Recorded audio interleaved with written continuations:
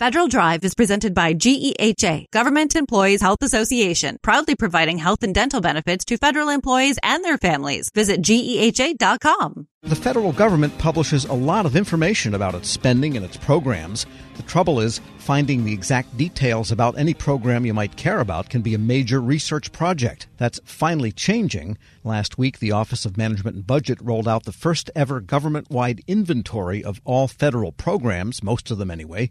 Joining me with the details, Federal News Network's Jared Serbu. Jared, let's begin with what have they actually built here? So it is called the Federal Program Inventory, and very interestingly, Tom, that there's really no new data involved in this project. One of the most fascinating things about what OMB's actually pulled off here is they're not requiring a whole bunch of new submissions from individual federal agencies. Virtually everything in this database comes from the existing data feeds that go into usaspending.gov and sam.gov. What they've done here is consolidate all of that into I will say, a very well done federal website that is searchable, that allows you to go in and search by different types of programs, that allows you to search by the name of a program, or drill down into different attributes of a particular kind of program that you might care about, and importantly, then see performance data that's connected to each of those individual programs. So something that's been in the works for a very, very long time. OMB has finally pulled it off, but as we wrote about last week, definitely not the end of the road for this initiative. Because you're reporting that everything that is called a program in the government or by the government is not actually in this inventory.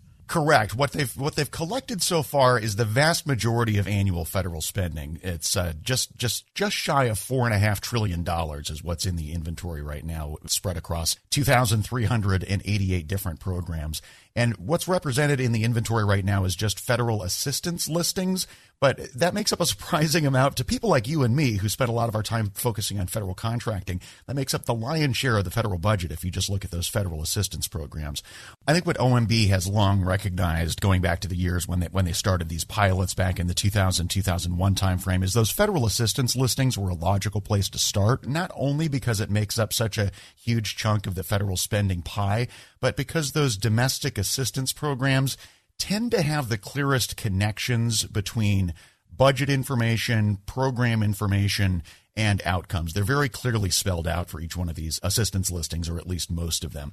One of the challenges when you look at the overall federal budget is there's no clear definition of what a program is. In fact, as I was looking through for doing some research for this story, I was surprised to learn that there was really no coherent definition of what a federal program is up until the 70s. And it can be harder to define depending on what kind of program you're talking about, whether you're talking about a defense program, for instance, none of which is in this inventory yet, or like I said, the much easier to categorize federal assistance listings. Right. A program can be primarily something that is an acquisition effort, or it can just have small acquisition associated with something larger, like a spending program for assistance, in which it's mainly appropriated funds for a specific purpose that the government gives out, but the only contracting that be connected with it would be incidental to the operation of the grants. Yeah, and one of the things that can make these assistance programs, as we said, a lot of them, 2,388, they're not necessarily all individual line items in agency budgets. So, they're hard to track down through budget information. But what Congress can do now, and what individual agency leaders who are involved in designing these programs can do now, for the first time ever, which is really important, is go into this inventory, search for the specific types of programs that they're interested in, see what exists already, look at the individual performance data for those programs, and then kind of use that to make decisions about, do we need a new program in this area? Should we start consolidating some of the existing programs for this particular category or purpose? And it really may end up being a pretty powerful tool, again, both on the Hill and at the agency level for program design and evaluation of those outcomes. And what took them so long? You're reporting this really was ordered by the Government Performance and Results Act back in 2010, early on in the Obama administration. Yeah, it's funny. I wrote that in our story last week. I said it took 13 years. And then a lot of our readers who are much more seasoned in this area pointed out, it's been going on for much longer than that. This is kind of the holy grail of program data and has been for quite some time, really going back to the 50s, some people told me. But yeah, as far as why this is all coming together now, I think it's been a steady drumbeat of pressure from Congress, from the Government Accountability Office, and then really a commitment on OMB's part to really drill down into the details of all the complex things that need to happen to get this done. OMB really started digging into the nitty-gritty starting in the 2000-2001 timeframe when they came up with a detailed implementation plan and really described to the federal government and to OMB itself why this was so important after all of those years of GAO talking about why it was important. And I will say, that some of those program design and funding decision abilities that I was talking about with the database, that's what OMB sees as the real value here. A lot of what GAO has been saying over the years is one of the things this is going to let you do once you finally have this inventory in place is detect program duplication and potentially get rid of things that are duplicative. GAO likes to mention that a lot in its high risk reports, for example. I asked OMB about that, if they see that as an objective, and they were a little hesitant to go there because they really don't know what kind of duplication folks are going to find. And duplication is also sometimes in the eye of the beholder. That sort of answers my next question. This is primarily intended for internal governmental use, or could it be useful to people visiting from the outside and trying to find something to help their business or their home or whatever? Yeah, I think that's a really important point, Tom, and I've focused a lot on the internal government uses. But OMB's hope is that this ends up being really useful as well to folks like potential grant recipients so they can see what kinds of programs already exist out there. It can be a little hard to search for in the system for awards management to see what sorts of things are available in terms of grants for the particular kind of thing you might be trying to fund. You got to be looking at SAM at the exact right time, et cetera. In contrast, this inventory will show you what the government historically has spent on a particular program or category of programs historically, and the data is pretty up to date as far as these things go. The data sources, the main ones, SAM and USAspending.gov, are being scraped once a month, so you've got pretty up to date data. They've got quite a bit of information about fiscal 2024 in there already. Yes, because the government has a history of starting these type of projects. Remember, data.gov started with a lot of fanfare and kind of fizzled. Is there a sustainability plan for this, for perpetuity? Yeah, I don't know about perpetuity, but OMB really does see this as a milestone in the sense that it's the fundamental building block that they want to continue to build off of. One of the main things they want to focus in on is again, this area of how do you define programs. They've relied on agencies to kind of help make decisions about how to group things together into the line items that exist in the inventory now. There's going to be a lot of refinement over that over time, probably, as things get combined into a quote-unquote program or split apart into multiple programs in the way that they're categorized now. So that's one thing. Another thing, going back to what GAO thinks needs to happen here, is a big missing area so far here is tax expenditures. So this is not including things like tax credits in a particular area, which are obligations for government accounting purposes. So that's another big area that we can probably expect to see added to the database in the coming years. And perhaps it could prevent some duplication if agencies can discover when they want to do something, or even Congress wants them to do something, that the mechanism is already there. They just have to exercise it. That's right. Maybe refine the program terms, maybe add funding to kind of a framework that already exists that's gotten not as much attention as it might need as conditions have ebbed and flowed over the years. Yeah, I think that's exactly right. Federal News Network's Jared Serbu. Thanks so much. Thanks, Tom. And be sure to check out his story at federalnewsnetwork.com. Leadership today, especially within the federal workforce, is being tested more than ever before. As the Cybersecurity and Infrastructure Security Agency's Chief People Officer, Elizabeth Comstetter sees a focus on people as absolutely crucial to her leadership style. Comstetter joined Shane Canfield, WEPA CEO, to reflect on her years of experience leading in the federal human capital space.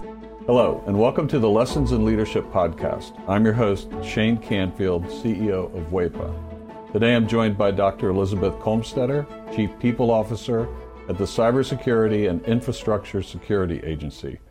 Elizabeth, welcome. Thank you. Great to be here. In your current position at CISA, one of your responsibilities is ensuring a people-first culture. Explain what that is, and what's the role of leadership in creating and shaping that culture?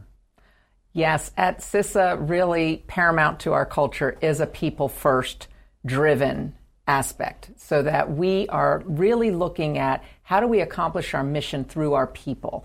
And in order to do that, we really value our people. We want them to feel empowered and supported and respected, and also that their managers care about them. So well-being is important. Psychological safety in the workplace is important, so that all voices and ideas are heard. So I like to call it our North Star. Having a people-first culture really starts with the people in order to get our incredibly difficult mission accomplished.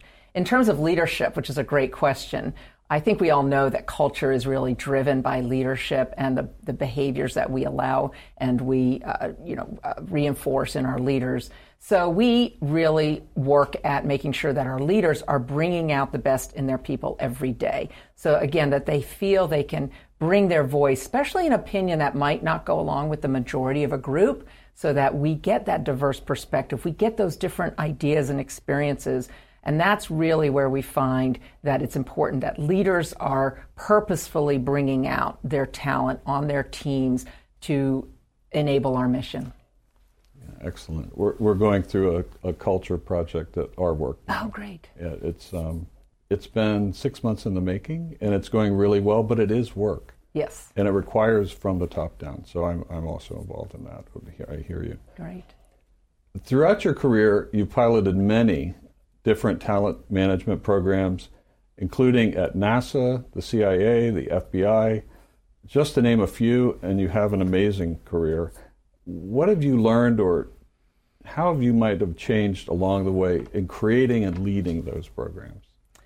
Yes, and I am so honored to have had a career in public service across multiple federal agencies, always in the realm of human resources and workforce performance. And I think because I study organizations and people in them, I've come to realize, particularly in the federal government, that many of our programs are really grounded in the industrial era thinking, that this is organizationally structured in a hierarchy with boxes and lines on charts, with the center being around jobs and what do we need to get this job done in terms of skills and training. And what I found is that we're really not in the industrial era anymore, where we would promote the smartest people who knew that work, and they would then tell the people on their team how to do things and oversee that work. We're now in a digital era and the information era, where work gets done collaboratively across geographic boundaries and certainly across org charts. So we like to call it networks or hierarchies, and we really need to, again, unleash people so they can find those other people who are working on similar problems or have the right ideas. And so I really like to think of our work now in the talent programs being human-centered. It's more about the user and the experience than about the rules and regulations. So although we have to have rules and regulations, certainly in human resources, is that person experiencing what they need and getting what they need for their role at that time? So not so much on the job, but on the person. So for example, we're recruiting. What's the applicant experiencing? Because if they're not having a good experience with our organization from the time we're recruiting them, they're going to go work for somebody else. Same thing with like first-time supervisors. We know they need certain training, but telling them to sit in a class for 1 week and then hope a year from now they'll remember what they learned to apply, that's not really human-centered. The human-centered is, what do they need when they need it? And building modules or just-in-time training and bringing that to the people, to that user as they need it. So that's really, I think, the most important focus of talent programs today in this era, to enable the workers to be the best they can be in their roles. Excellent. New thinking. This is always an interesting question. Has there been a time when, as a leader, that you've made a mistake? And what is that? And I think most important, what did you take away from that? What did you learn from that? Well, I kind of chuckle because I think as leaders we have to learn to recognize our mistakes, admit our mistakes, and that they are opportunities to learn. And so I've had to do my own self-reflection on making mistakes and when things don't turn out the way that I expected them to. Makes me think of a time when I was at the Transportation Security Administration and I was a supervisor, and I was really embroiled with my program. I was the technical leader of it. I understood it. I'd run it for years. And I was making a briefing for a decision that had to be made about this program that was very near and dear to me. And I presented the briefing to one of the very senior people in the agency. And I think there are about 20 people in the room. And I had gone through the briefing, answered all the questions, and that leader then said, okay, I'm going to go around the room and get everybody's opinion, and then everybody gets to vote, which kind of set me aback because there were people in that room that didn't have any technical knowledge about my program. She even turned to the executive assistant there, taking notes on the meeting, and said, go ahead, and I want to hear from you. And I realized, in hindsight, I had stopped listening. I had been in transmitting all of my knowledge and what I saw to be the right way, and I was not listening to different perspectives in the room because I didn't value that they were bringing any kind of input to this particular decision. And it didn't go as I had hoped, and I left very disappointed and was busy blaming the senior leader and how that meeting was conducted, that she let all these people have opinions when they didn't know, in my mind, didn't know what they were talking about. And so in reflection on that, I realize, and now as I've moved into more senior leadership positions, I realize that was a mistake, that it actually is really important to listen, especially to people who have different perspectives or at a different point in the career, not just the people who know the program or the technical really well. And so that was a mistake I made, and I realized in my own sense I wasn't listening to very different opinions, and I probably should have, because I would have learned more about what was needed for this program going forward than just leaving getting upset that it didn't go a certain way. So I've really practiced active listening. I've practiced making sure there's very different people on teams and certainly on committees or councils, that we need early careers, people new to the agency, people who haven't walked in the shoes of the technical workforce, because they're asking questions we need to hear for these programs to be successful. Excellent. Your career in talent management means your work is very closely tied to people. And even your title, Chief People Officer, what does that mean to you to be a leader in the federal system with that focus? Isn't that a great title? I just love the title Chief People Officer, and I think it's my dream job, really, to be focused on people and culture and the workforce strategy for the whole agency. And I'm just so excited to be at CISA at this point in time. We're only 4 years young as an agency, so we're really still creating who we're going to become as an agency and what is our culture and what kind of people and talent do we need to be sure we have to be successful. So it's very exciting for me to be in this role with a intentional focus on culture, because it's one of those things, if you leave it to chance and you kind of hope it goes the way you want it to, it probably won't. So by building programs, including leadership development programs, including any kind of training and learning and career growth and engagement programs and listening programs, that's what's really key for, I think, for our agency, and particularly me in this role. I think in the federal government, we got used to doing annual survey, the Federal Employee Viewpoint Survey that OPM, Office of Personnel Management, runs every year. So we would do a survey and we'd read it and we'd say, oh, this is the opinion of our people. And then we would do action plans, and then we'd roll out certain activities that we would hope would increase engagement. In this era, you can't do once a year and understand what your employees' experiences are, what they need, what's working well, and what needs to improve. We need active, ongoing listening programs. So one of the things we're doing at CISA is having more pulse surveys, having more focus groups and what we call sensing sessions, expecting our leaders to have office hours where anybody can come and just talk about what's going well, what do they need, how are things going, because we feel like it is an ongoing need to hear from our people. And I think in this role and over the years of serving, I've also realized there's never a one-size-fits-all.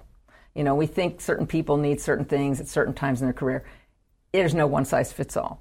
Neither can we also customize everything to every individual. So there's got to be a sweet spot in building really great talent programs, but also, like I said, thinking about, can we do this in modules? Can we make it a menu? Can we do it just in time as people need it so they can practice the new skill or knowledge in their role? So I think we have such great opportunity, again, with the technology that enables us to really focus on how we connect people with their work and their team to get things done in very new ways. This is always an interesting question. Is there a figure, either from your personal life, your past, somewhere in history generally, that inspired you, your leadership style, how you view leadership? There are many figures who have been very inspirational to me, but there is one that sticks out, and that's my mother, Paula Brownlee, who has been a very inspiring leader to me all my life. And I think because, first and foremost, she had a strong family and a strong career. And that's something I always wanted. And I saw her first as my mother, but then I also saw her as a leader in her career and in academia, which was her chosen field. But I always knew her family came first. And as I saw how she balanced different family needs with also a growing and more prominent career positions in leadership, that she had to balance that. And I think I learned from her that you can have both. You have to focus on different things through your career and through your life, but that you don't have to trade one for the other. I've been happily married for 32 years, and I'm a mother of twins who are almost 24 years old. And I've had a great career in public service. So I think that having her as a role model has really helped me find my own courage, find my own confidence, and find my own voice in how I can prioritize the things that are most important to me so that I can actually balance both family and career. And you're doing it well. Thank you. Having known you now for 7 or 8 years, and worked alongside you, your passion is infectious. Thank you. Your intelligence and the thoughtfulness with which you approach all of these issues, it's an honor for you to be here, and thank you for your time. Thank you very much. I'm Shane Canfield, CEO at WEPA, and until next time, have a great day. Find the full podcast and future episodes of Lessons in Leadership on the Federal News Network app and anywhere you enjoy your podcasts.